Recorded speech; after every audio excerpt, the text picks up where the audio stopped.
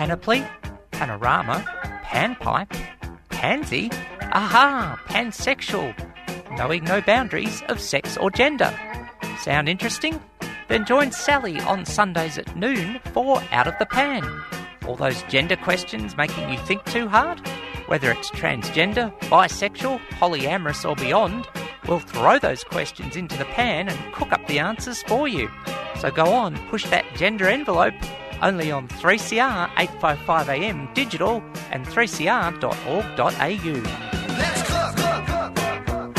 Let's cook, let's eat, let's eat. 3CR 855am digital, 3cr.org.au and on demand. Out of the Pan with Sally on a Sunday afternoon, and in the words of two British comedians, it is a packed program.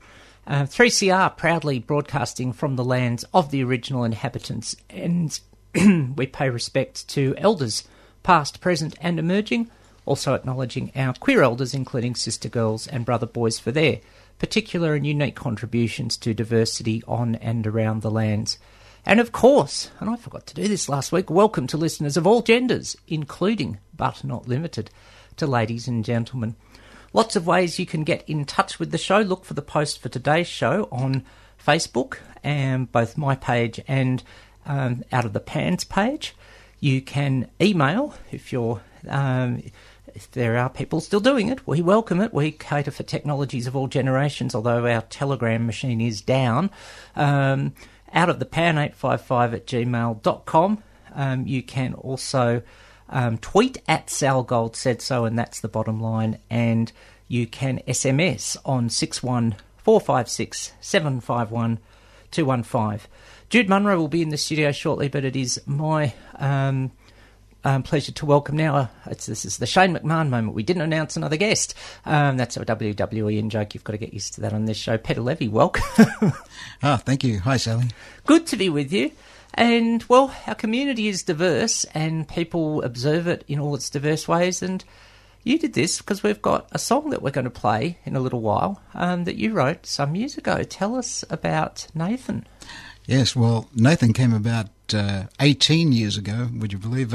My son was going to primary school, and he befriended a young fellow called Matthew, and I would have believed that Matthew was a little girl, at the primary school, but we later found out that Matthew was, in fact, a boy wanting to be a girl, and having a lot of hassles about it.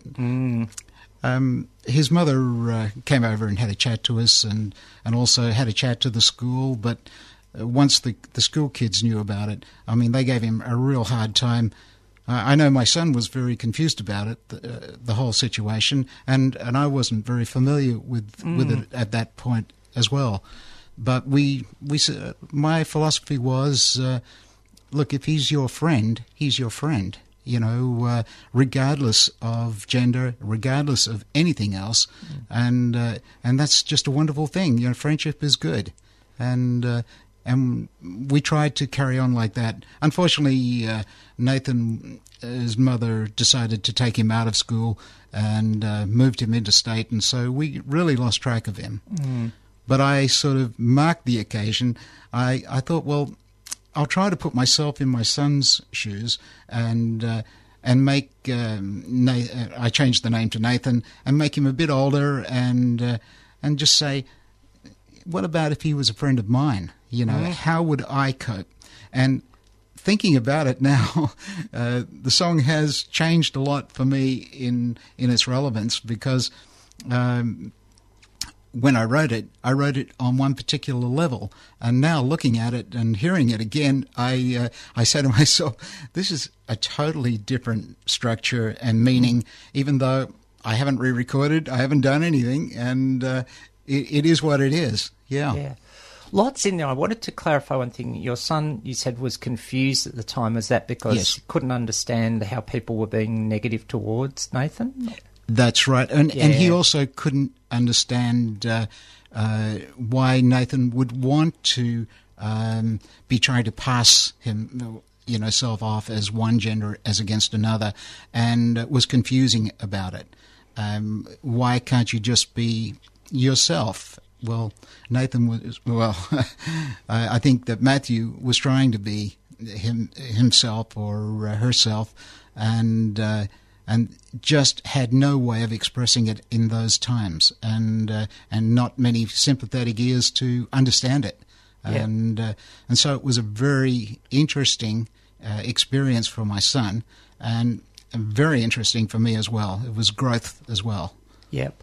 Oh, look, no, that's a fair point, and often this idea of childhood innocence gets waylaid. Innocence is just that children have not had stuff put into their head by people and just see things in a very fair and that sort of innocent way. I sometimes wonder if there's a better word. We could split hairs on that. But, your son was exactly right. Person's a person, they're my friend, and you were saying the same thing, yet the world outside wasn't. And I think it leads to something else. 18 years ago, I was just if that was around the turn of the century, the millennium, attitudes in Australia not really that advanced on trans at that point, and not a lot of jurisdictions had, say, anti-discrimination protection.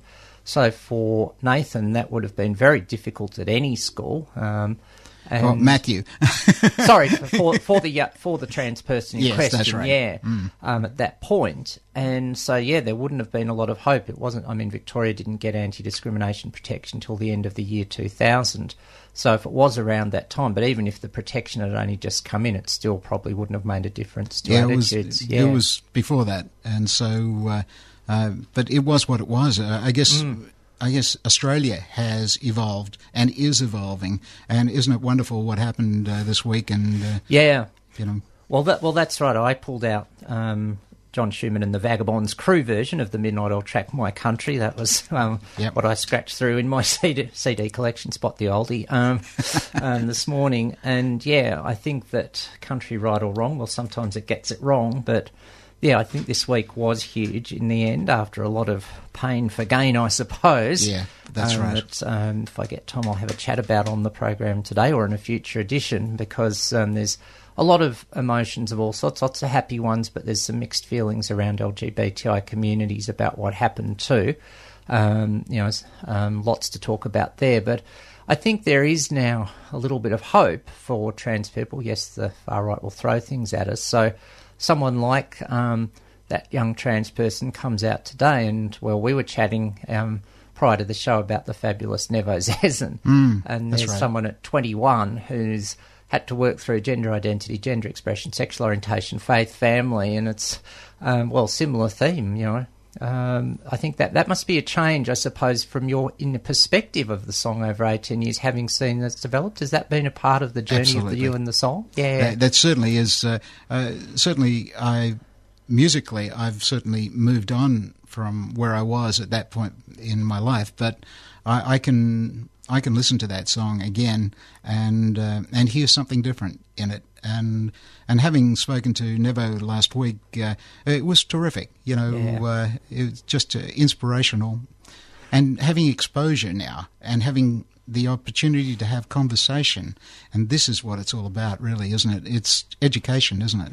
Communication, education, unequivocally, all much the same thing, and having a good process to do it. And I always say, with tongue wedged firmly in cheek, no, not Q&A most occasions. But, if you can get people to have a safe space where they can listen carefully and it's respectful, and even if there are even relatively divergent views, it can be done. And Nevo is an absolute leader, fantastic. They talk about communication skills. Yes. The written skills and verbal are fantastic. And so it is great that younger people like Nevo, and we've got to give a shout out to a young trans woman, Georgie Stone, who was Young Australian of the Year at the Human Rights Awards. At risk of doing a cheesy version of I Believe the Children Are Our Future, but seriously, this is what is giving a lot of middle and older trans people hope. But I think it's worthy of mention that you wrote a song about this 18 years ago when trans was barely on anyone's radar in this country, and was still seen in derogatory terms. That deserves a huge amount of commendation. There was not a lot of that happening, if much at all. So I think that's well worth a mention. Well, I must admit, I was writing a lot of songs, and if I came across a situation, well, that was fodder for a song. And this, I put it loosely into the category of just another piece of fodder that I could mould into a song and have a memory of it. This was my diary. Songwriting is like a diary. And I use it as such. There may only be one or two lines in a song, and the vehicle is the rest of it. But I know what those two lines are, and for me, it brings me right back, and I say, "Yeah, that's what happened," and this is where I was at that moment. And young Matthew, well, I wish him well. I did then, and I just hope that all things are good for him. Yeah, hope that things sorted themselves out and life is happy. Yeah. For that person is, I will say, whichever gender they're living now. That's of course, right. we don't That's know, right. And that's part of the mystery. But I think that, great songwriters, and of course there's been lots of them, and two of my personal favourites, Paul Kelly in the Australian context. Me too. And a guy called Tom T. Hall, who is an American country singer nicknamed The Storyteller. Well, you've hit the nail on the head. You observe things and write about them, which is really good. And I think the thing is, you said you've been songwriting for a long time, at least 18 years, so you've made some degree of enjoyment and success out of music and songwriting? Oh, definitely. I've written 17 soundtracks, wow. 800 songs. It's ridiculous, and not all good. Well, no. A lot of jingle commercials. I'm now writing film scripts, and we have a film coming up next year. It's called A Way to Live, black comedy. Could be interesting. Well, giving it a plug. Well, look, artists evolve, but also you've got to be able to stay the course. And I wanted to ask you about that. Creative worlds are sometimes not as I'll say they can appear to be not as abundant as we would like, and there's it can be hard to break into them. If there are people who are getting their artistic careers of any sort, whether it's songwriting or painting or anything underway, if you had any thoughts for those people, and whether they're at any age, it doesn't necessarily mean younger, but someone could have decided at 40, now is my time to do sculpting or whatever. What would be your thoughts for them? Yeah, sure. Well, I can only speak of my experience, and that is that not to fight it. I think that everybody gets the same sort of vibe in the world. It's just some lucky people can transmit it into one form or another. In my case, it was in music or in scripts, and in others, it's poetry or in art and things like that. And I respect all of that. And I think it's a very healthy thing for people. Even they don't have to be in the highlight of, out in the spotlight of and on stage and whatever. It's not important. It's what you do yourself and how you see it at that particular moment. Because then years later, when you look back at it, you'll say, gee, did I really say that? Did I do that? And some of the things I'm not proud of, and I think, gee, I've moved on from that. I'm now this. And I think that's important. And that's what I learned from Nevo as well. Waking up in the morning, am I going to be female? Am I going to be male? Am I going to be just neutral? I've got that choice. And I think, gee, how brave, how wonderful is that? You know, it's not something that I ever, contemplated at all, And so good on you, Nevo. Yeah, hear to Nevo, Georgie, many other young trans and gender diverse people and families. So we'll take it out, Peter. We'll play the track Nathan. And thank you for coming in. Oh, it's my much pleasure. Appreciated. And if people want to find out about your work, you have a website from? To find out about Nathan, you can go to Songtrader and just put in my name, Peter Levy, Peterlevy. Just go for Nathan. There's a few other songs on there as well, and certainly I'm sure the station can, if you need to make contact with me, give an email or whatever. Yeah, that's right. Peter, thanks for your time on this Sunday on Out of the Pan, and let's have a listen to the track Nathan. Thank you, 3CR 855 AM, 3CR Digital, 3cr.org.au, and on demand Out of the Pan with Sally. Are you aged over 65? The University of Melbourne is conducting interviews exploring how radio can impact well-being. Researchers will interview you for 60 minutes and in return you'll be given a $25 gift card. For more information, please visit cbf.com.au/wellbeing. This research is proudly funded by the Community Broadcasting Foundation. A 3CR supporter. 3CR 855 AM, 3CR Digital, 3cr.org.au and On Demand, although we've had a couple of glitches, I think, technically with On Demand. So, always remember that this show is podcast pretty quickly on Sunday afternoon and repeated at 5 AM Australian Eastern Daylight Time Wednesday. So you get all the pansexual music, including that beautiful track by Peter Levy. Nathan, 18 years ago, that's, I reckon, pretty huge that someone was thinking that far ahead.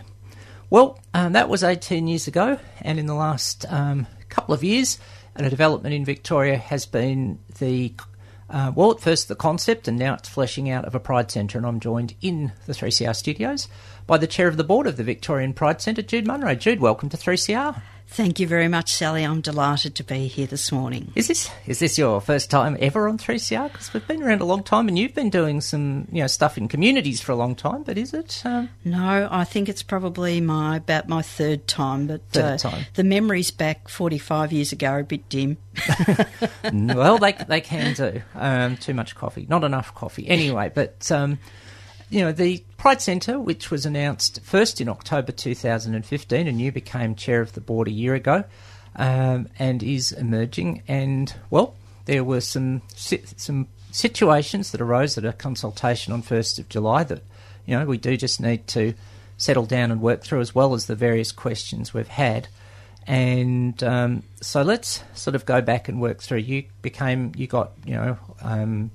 started on the board about, it's a year and a couple of months ago. And at that point, there'd been consultations run by a accounting consulting firm. And I understand there was a report that came out of that. And so you got that report. When you read that, what were your first impressions? So my understanding, Sally, was that there was some pre-feasibility work done back, I think even, it might have been as far back as February 2016. That was it, yeah. And I think that was done for the Department of Premier and Cabinet, and Rowena Allen, as the Commissioner for Gender and Equality, commissioned that. Yeah.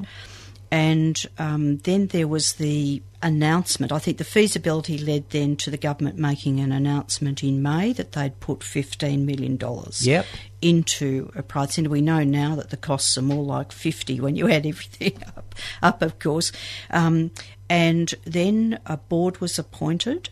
Ro Allen went around and tapped a few people on the shoulder. And then there was some work done around consulting with specific individual organisations, and I think a survey or something like that was sent out, and there was also some focus groups of some sort or another. That came together as a report, and the sorts of things that were being discussed there was about the need for the centre to be a safe centre, a welcoming centre, for it to be where some of the major resident organisations would be, the major organisations such as the Victorian AIDS Council, Joy Radio Station and so forth, Gay Archives, and also that there would be up to 40 other organisations that would use it on more of a casual basis. But I think really from there we've decided to go into far deeper consultations to really come to a deeper understanding, would be my sense, of what it is that the full rainbow community are expecting from a centre. Yeah. There's something that comes out of that. So going back to that consulting work, did you see any of the board see any of the output from that? Because I think that might help explain some issues. We saw some of the output, but we probably didn't see all of it. I reckon we might have got a summary version of that. Okay. I don't know, Sally, if that'd be your sense. I don't know if you got to see personally the and my recollection is that it was a summary. It wasn't a word-for-word transcript of what people were saying. Yeah, and I think that's helped explain something that, perhaps, and there's a learning that there needs to be clearer communication for all, because a lot of things were said in those consultations, and this will actually tie in with one of our questions, that at the consultation I was at in Jan-Feb 16, a representative of one of the key sex worker organisations was there. He said, look, we didn't want to go to university campuses because, and I will give a trigger warning for our listeners for anti-sex worker prejudice, people who are discovered to be past or present sex workers have been thrown out of uni courses such as medicine, law and nursing just out of moral judgment by heads of department. And so when it was heard that perhaps, there was an approach made to unis, even if it wasn't the end result, I think people were a bit taken aback. Well, I think, Sally, you and maybe some listeners know that I used to be the CEO at St Kilda Council and have had a fair bit to do with sex workers over the years. And we know that 60% of sex workers are queer. Yep. And I just would like to reiterate and take the opportunity here to say we will welcome sex workers to come to the centre where they can relax and enjoy the centre, and we will endeavour to make the centre a welcoming place for one and all. Yeah. So the exact question, just so it's acknowledged from Gillian, because it was on my Facebook page, was, will the Pride Centre be sex positive and acknowledge LGBTIQ sex workers? So half of that question you've just answered. Great serendipity.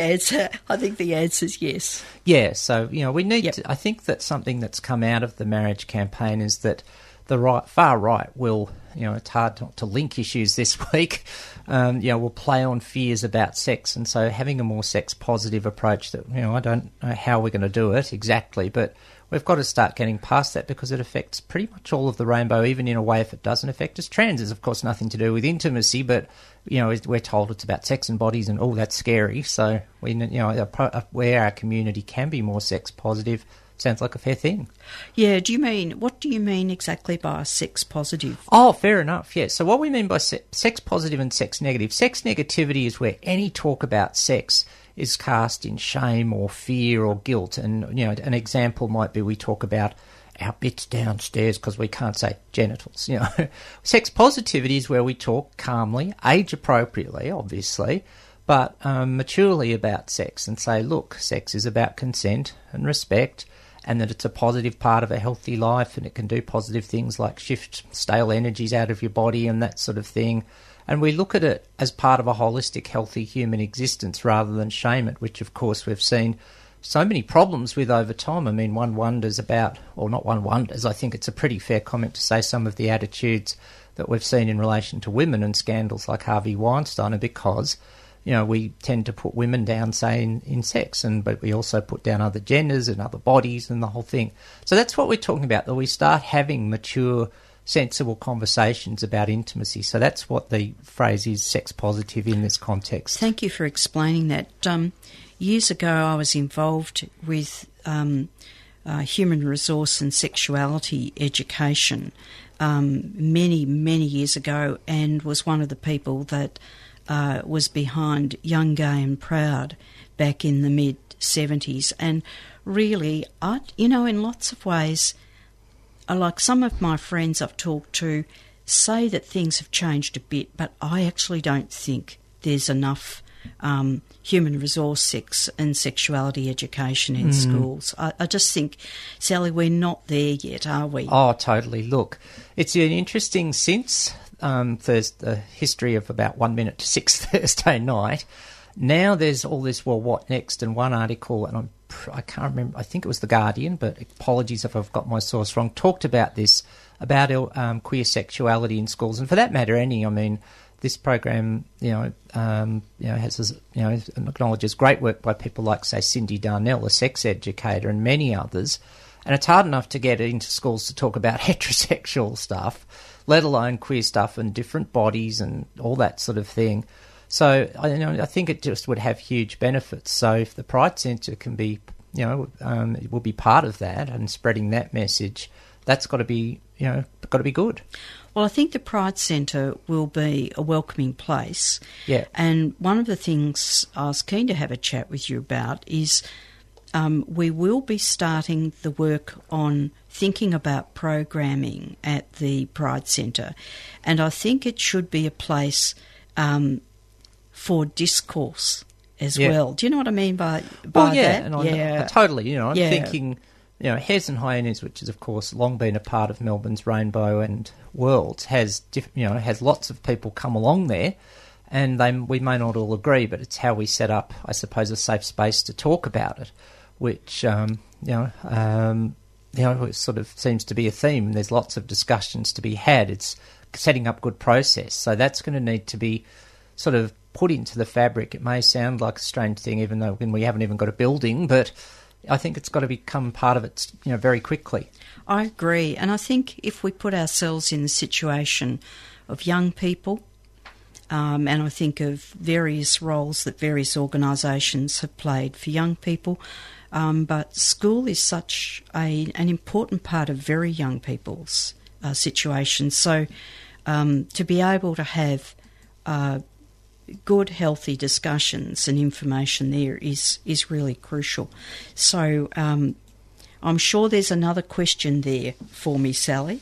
Yeah, so young people, but also older people. But I suppose when, linking into the question we had, LGBTIQ sex workers, one of the, we've just got to let's tackle elephants in the room and stop them trumpeting, was the situation back on 1st of July where questions came in from people who are known to be, in the opinion of trans people, anti-transgender, and in the opinion of people working in the sex industry, anti-sex work.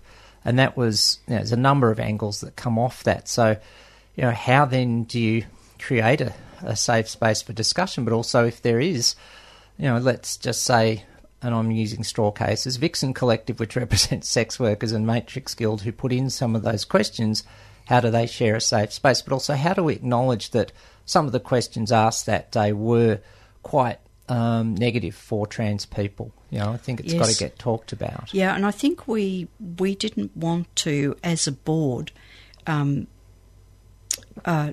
filter questions in the same way as, say, I don't know what role any of us play in filtering questions, but I think on reflection it would have been really good to have had more opportunity to discuss some of the things in greater depth than perhaps just our question and answer session there.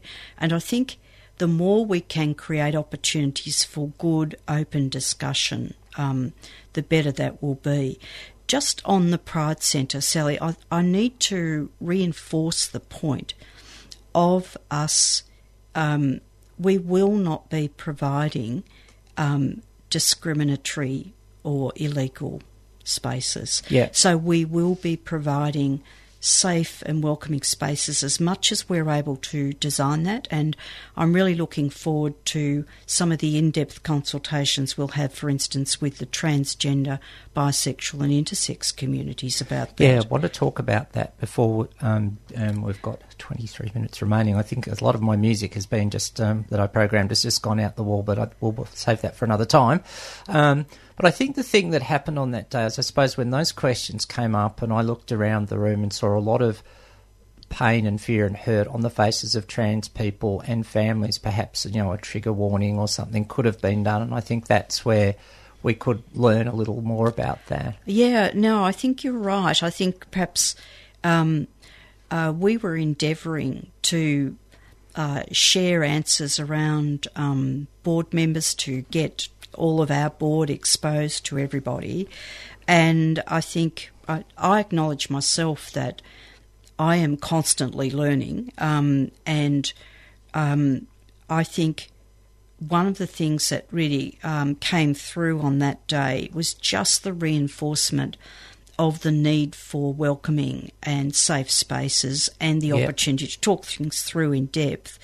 But just on the perhaps the matrix question, to be specific about that, we know as a board that it would be discriminatory and illegal to be providing a space for women that was only for women who had been assigned the female sex at birth.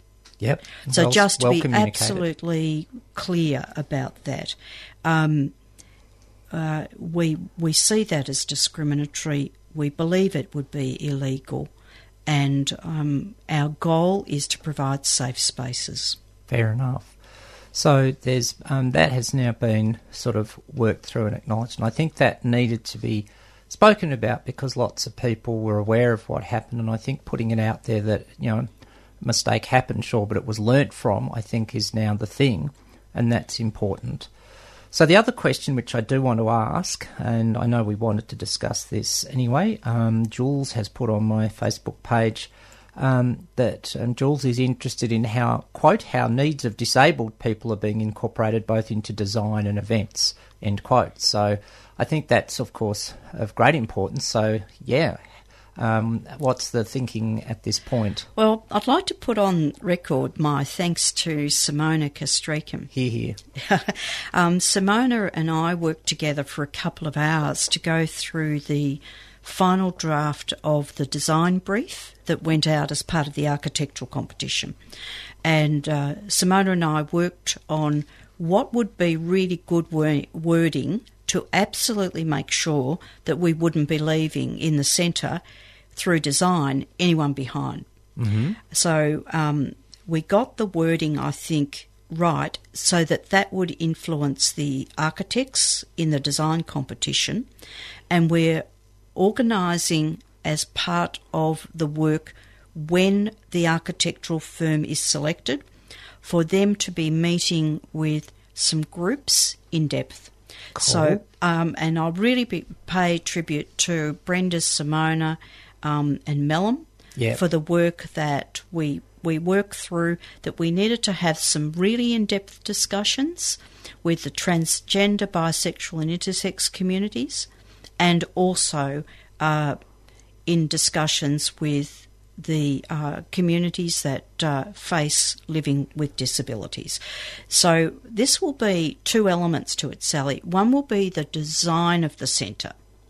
And there are some things that we know, for instance, you need to put in place for people who have disabilities, not just physical disabilities, but other disabilities. And I must say that my eyes have been opened up to some of those, some of the issues that people face. Yeah. But we all need to get that in-depth understanding. So there will be at least two consultations. One I'm pleased to announce will be on the 10th of February with transgender, bisexual and intersex organisations. We're not quite sure of the venue as yet, depending on the number of people that want to come. It's likely to be either Drummond Street or the Wheeler Centre. So we've just got to work that through, but that will be the 10th of February. There'll be also one or more with people with disabilities, and I'm very hopeful that Rhonda Galbally will facilitate that. She has said that she would like to do that. But sometimes... just bear with me here, Sally, but sometimes group situations are not actually the best form of consultation. So we might do some on an individual basis with some people. Oh, look, that is all welcome, and I want to pay tribute to that because, you know, Simona's architectural skills and awareness of issues of multicultural Indigenous people of colour is huge. Mellum, who was on this show in September and provided quote of the year about labels, about give us lots of boxes because you can't force a cat into a box, but give us lots of choice and we'll work with it. And Mel's knowledge on neurodiversity, and the first meeting of the Spectrum Group happened, interestingly, on November 15, would have contributed to that, and of course Brenda's contacts as well, amongst many others. So that's very, very welcome, and I'm appreciate the awareness of the various types of disability. That's been very, very important to make sure that is acknowledged. And I suppose the other thing, Transgender Victoria had at TDOR event at the North Fitzroy Library, and I was really impressed with its integration of Indigenous culture into the design and names of the buildings. So that's now going to get in there as well. That's right. So right at the start of the project design brief, we acknowledged the role of the elders past and present of the Yallan Kulin Nation, and also just to work through how we integrate in programming as well. So this is thinking about not just a recognition statement. We see plenty of buildings where there's no recognition at all in the building of the role of local communities or the broader Kulin Nation. But we're trying to think through how we get a really welcoming environment for Aboriginal and Torres Strait Islander people who also identify as part of the rainbow community. Yeah. It's sometimes these intersections are some of the most basic, but also some of the most challenging for those of us who aren't members of those communities. Oh, look, totally. Last week's show on International Day of People with a Disability brought home that there's a whole range of disability, and I'm glad you've touched on that because, you know, some people on the autism spectrum and HSPs like me don't like a lot of bright lighting, so we'll need to consider that. But also, I don't claim to be an expert in this next area, but I understand a lot of people with physical mobility situations believe that the standards for a lot of buildings are pretty, to use a Paul Keating word, minimalist. So if we're sort of incorporating best design, it could just have a lot of influence. Would that be a fair call? I think it would be, and we know, for instance, the 1 in 14 gradient is exactly what you're saying. It's a minimalist position in lots of ways. So we have included that in our design, that in the design brief, I should say, and we'll be working through that with potential users and the architects. Good. So the other thing that came out of that is thank you for recognising not everyone loves group situations, and there are introverts who, as one facilitator I once had said, introverts like to think, then they talk, and extroverts talk, then they think. So, you know, sometimes group situations can hold space for that, but sometimes introverts have a light bulb 24 hours later and might need to have a chat. So that's really good. So it seems that a lot of the concerns that were raised have been addressed, and, you know, the board, the thing that strikes me, how aware now is the board to be constantly open to learning? Because Victoria, we're not perfect on diversity, but I feel like we try hard and we are ahead of the pack on not just Australia but a lot of places around the world. How will the board integrate all this learning? Because, you know, and then I want to get on to how they'll get feedback, but, you know, will the board be looking at sort of making sure that they're constantly open to, you know, new viewpoints on things? I've had the experience in organisational life, Sally, of the benefit of education and information sessions. And for us as a board, I think we're all still learning. Yeah. And so I've really benefited from some of my more in-depth conversation. I really loved catching up with you for coffee the other day, and thank you so much for that. But it was those sorts of conversations have been really important in my learning, and they will be important for the board's learning. And I think sometimes there will be, not just in consultation sessions, but maybe specific articles can be circulated to us, exposure to what the latest information is on research. I found my eyes were absolutely opened. They won't have been for your listeners, but they were absolutely opened when I found that research into homeless young people. Oh, yeah. And the proportion of transgender young people there and the situation that they found. Joe Ball from Switchboard, they have been so good at raising all of our understandings about mental health issues that confront many transgender young people. And I think we as a board are constantly learning and integrating that into our practice as well. Fair enough. So to the future then, now we mentioned there's two things. One that we want to talk about is that applications have closed for the Community Consultative Committee, which will then be able to feed the range of opinions through to the board. And you've got, I think it's 30 people, did I hear? Well, we had 72 applicants. They were all high calibre people. And on Tuesday, the announcement will be made of the 30. Aha. So I can say, though, that Jane Crawley and Megan Smith will be the co-chairs of that. Megan is on our board.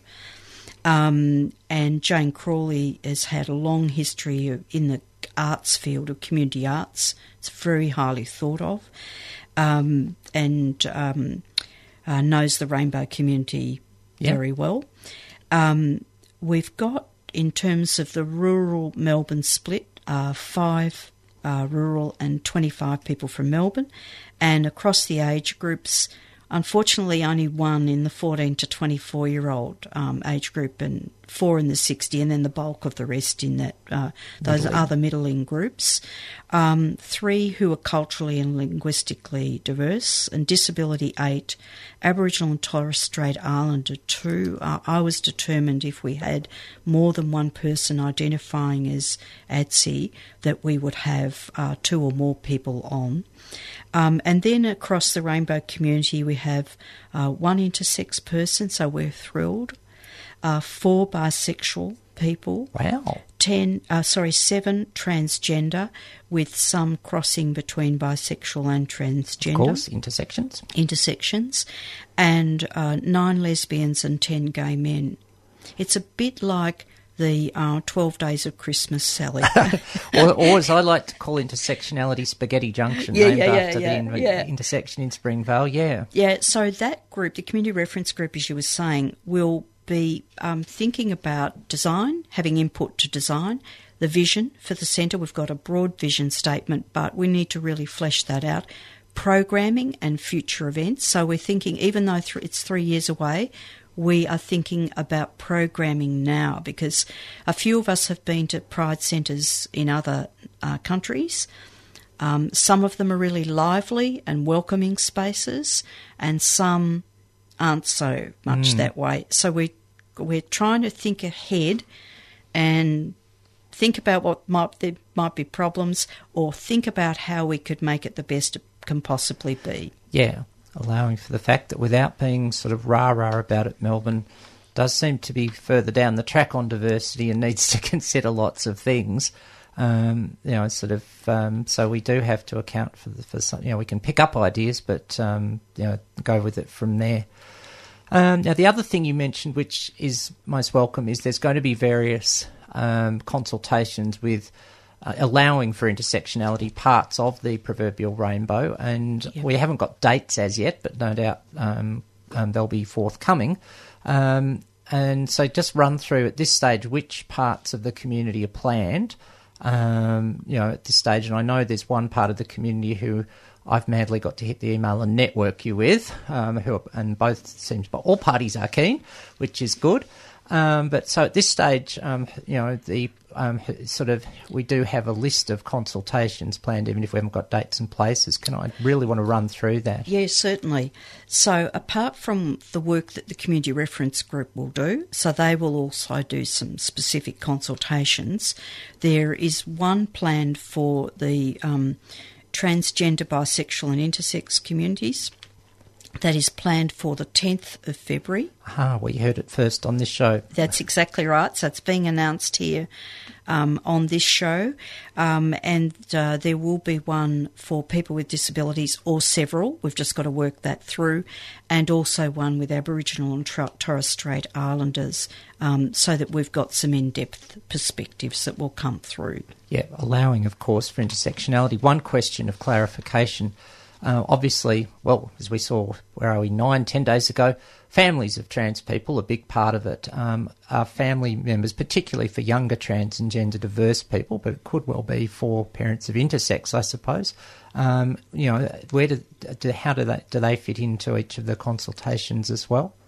I'll take advice on that. Yeah. And in some cases we might have some specific, particular discussions. It's come up the need for how you get really safe spaces for young people's come up on a range of occasions. Big centres can be a bit frightening, or they can be welcoming in terms of the design. That's a good point. You know, so I think we need to think through how that will be best achieved.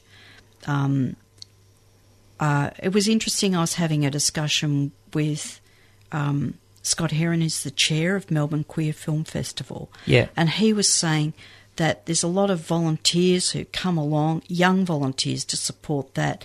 But really what they're doing is coming along to meet other LGBTQI people in a safe environment. And so that's not the bar environment or, you know. So we just need to think through how the centre will work so it will be safe for all. Well, yeah, there will need to be some thinking through, and if I can put my tongue firmly in check, we don't want to have the adolescent, trans and gender diverse kids meeting and suddenly they walk into the wrong room and it's the BDSM demonstration. That could be a little problematic, but I'm sure with some good signage and things on doors or notice boards would work it out, and that sort of thing. So yeah, we are a diverse community, and that's not so much a problem, it's just communication, but we can hold space for everyone. Well, yeah, and I love that. One of my friends, Susan, was in the Canberra Gallery on Thursday night. She was one of the ones that sang that fantastic part of that song. Yeah, we are one, we are many. Which we are, and increasingly so in Victoria. And I suppose just on that note, sorry, Melina, I did get your Melina's one of our regular sort of woven correspondents on in this show, who did email in and say that. Hello, Sally. The winners this week were the Australian people. The polity is more progressive than the political class, including Liberal voters. Thank you to me for my advocacy. The conversation has just started. Well, I think we've just tied in what happened on Thursday with what happened here quite neatly. So there it is. And unfortunately, we're just about at the end of the program. So are there there was so much to talk about, and I'm sure I've forgotten something. So if I did, dare I say, in the language of this week, speak now or forever hold your peace. I think, Sally, I would just like to again thank you for the opportunity of being on today, and maybe there'll be other opportunities in the future where if there's particular things that we're wanting to explore that we could have that discussion. I think that'd be a wonderful thing to do. Yeah, well, look, I no doubt we will as we keep drilling further as we go along. I'm sure things will come up and there'll be a chance for people to have a say. So we'll keep that open for sure. And I have to say that we had a great conversation, although I didn't get a chance to play Michelle Parsons' Hell Freezes Over and anything from the Eagles when Hell Freezes Over. But hell did freeze over. And anyway, proving that we can laugh at ourselves in our communities. We're not the right wing. So thank you for coming on and for being honest and straightforward with the answers, acknowledging that things, did go off track, but now they are getting much back onto the proverbial express freeway in a environmentally correct way too. So appreciate that. And it's been a big week. Didn't have a lot of time to discuss some of those things that were happening. Thanks also to Peter for being on the show. But most of all, thanks to you for coming in onto 3CR. Thanks also to Gillian and Jules for their questions and others who wanted to remain more anonymous for theirs. And, yeah, we'll stay in touch. And, yeah, I've only got three shows left, 2 shows left for the year. So if we get more consultation dates, naturally we'll list them. But we're not planning on, apart from February 10th for trans, bi, intersex, we're not planning on any earlier than that, just quickly? No, we've had advice that people will be often away on holidays and that sort of thing. Yes, or midsummering and things. Exactly. Yeah.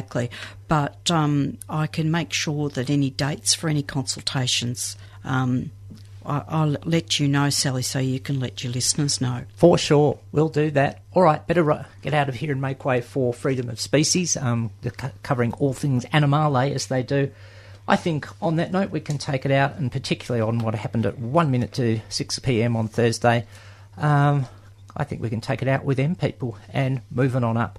Thanks for tuning in to Out of the Pan. Thanks to our guests Peter and Jude Munro. I'm Sally Goldner. Catch ya next week. You've been listening to a 3CR podcast produced in the studios of independent community radio station 3CR in Melbourne, Australia. For more information, go to allthews.3cr.org.au.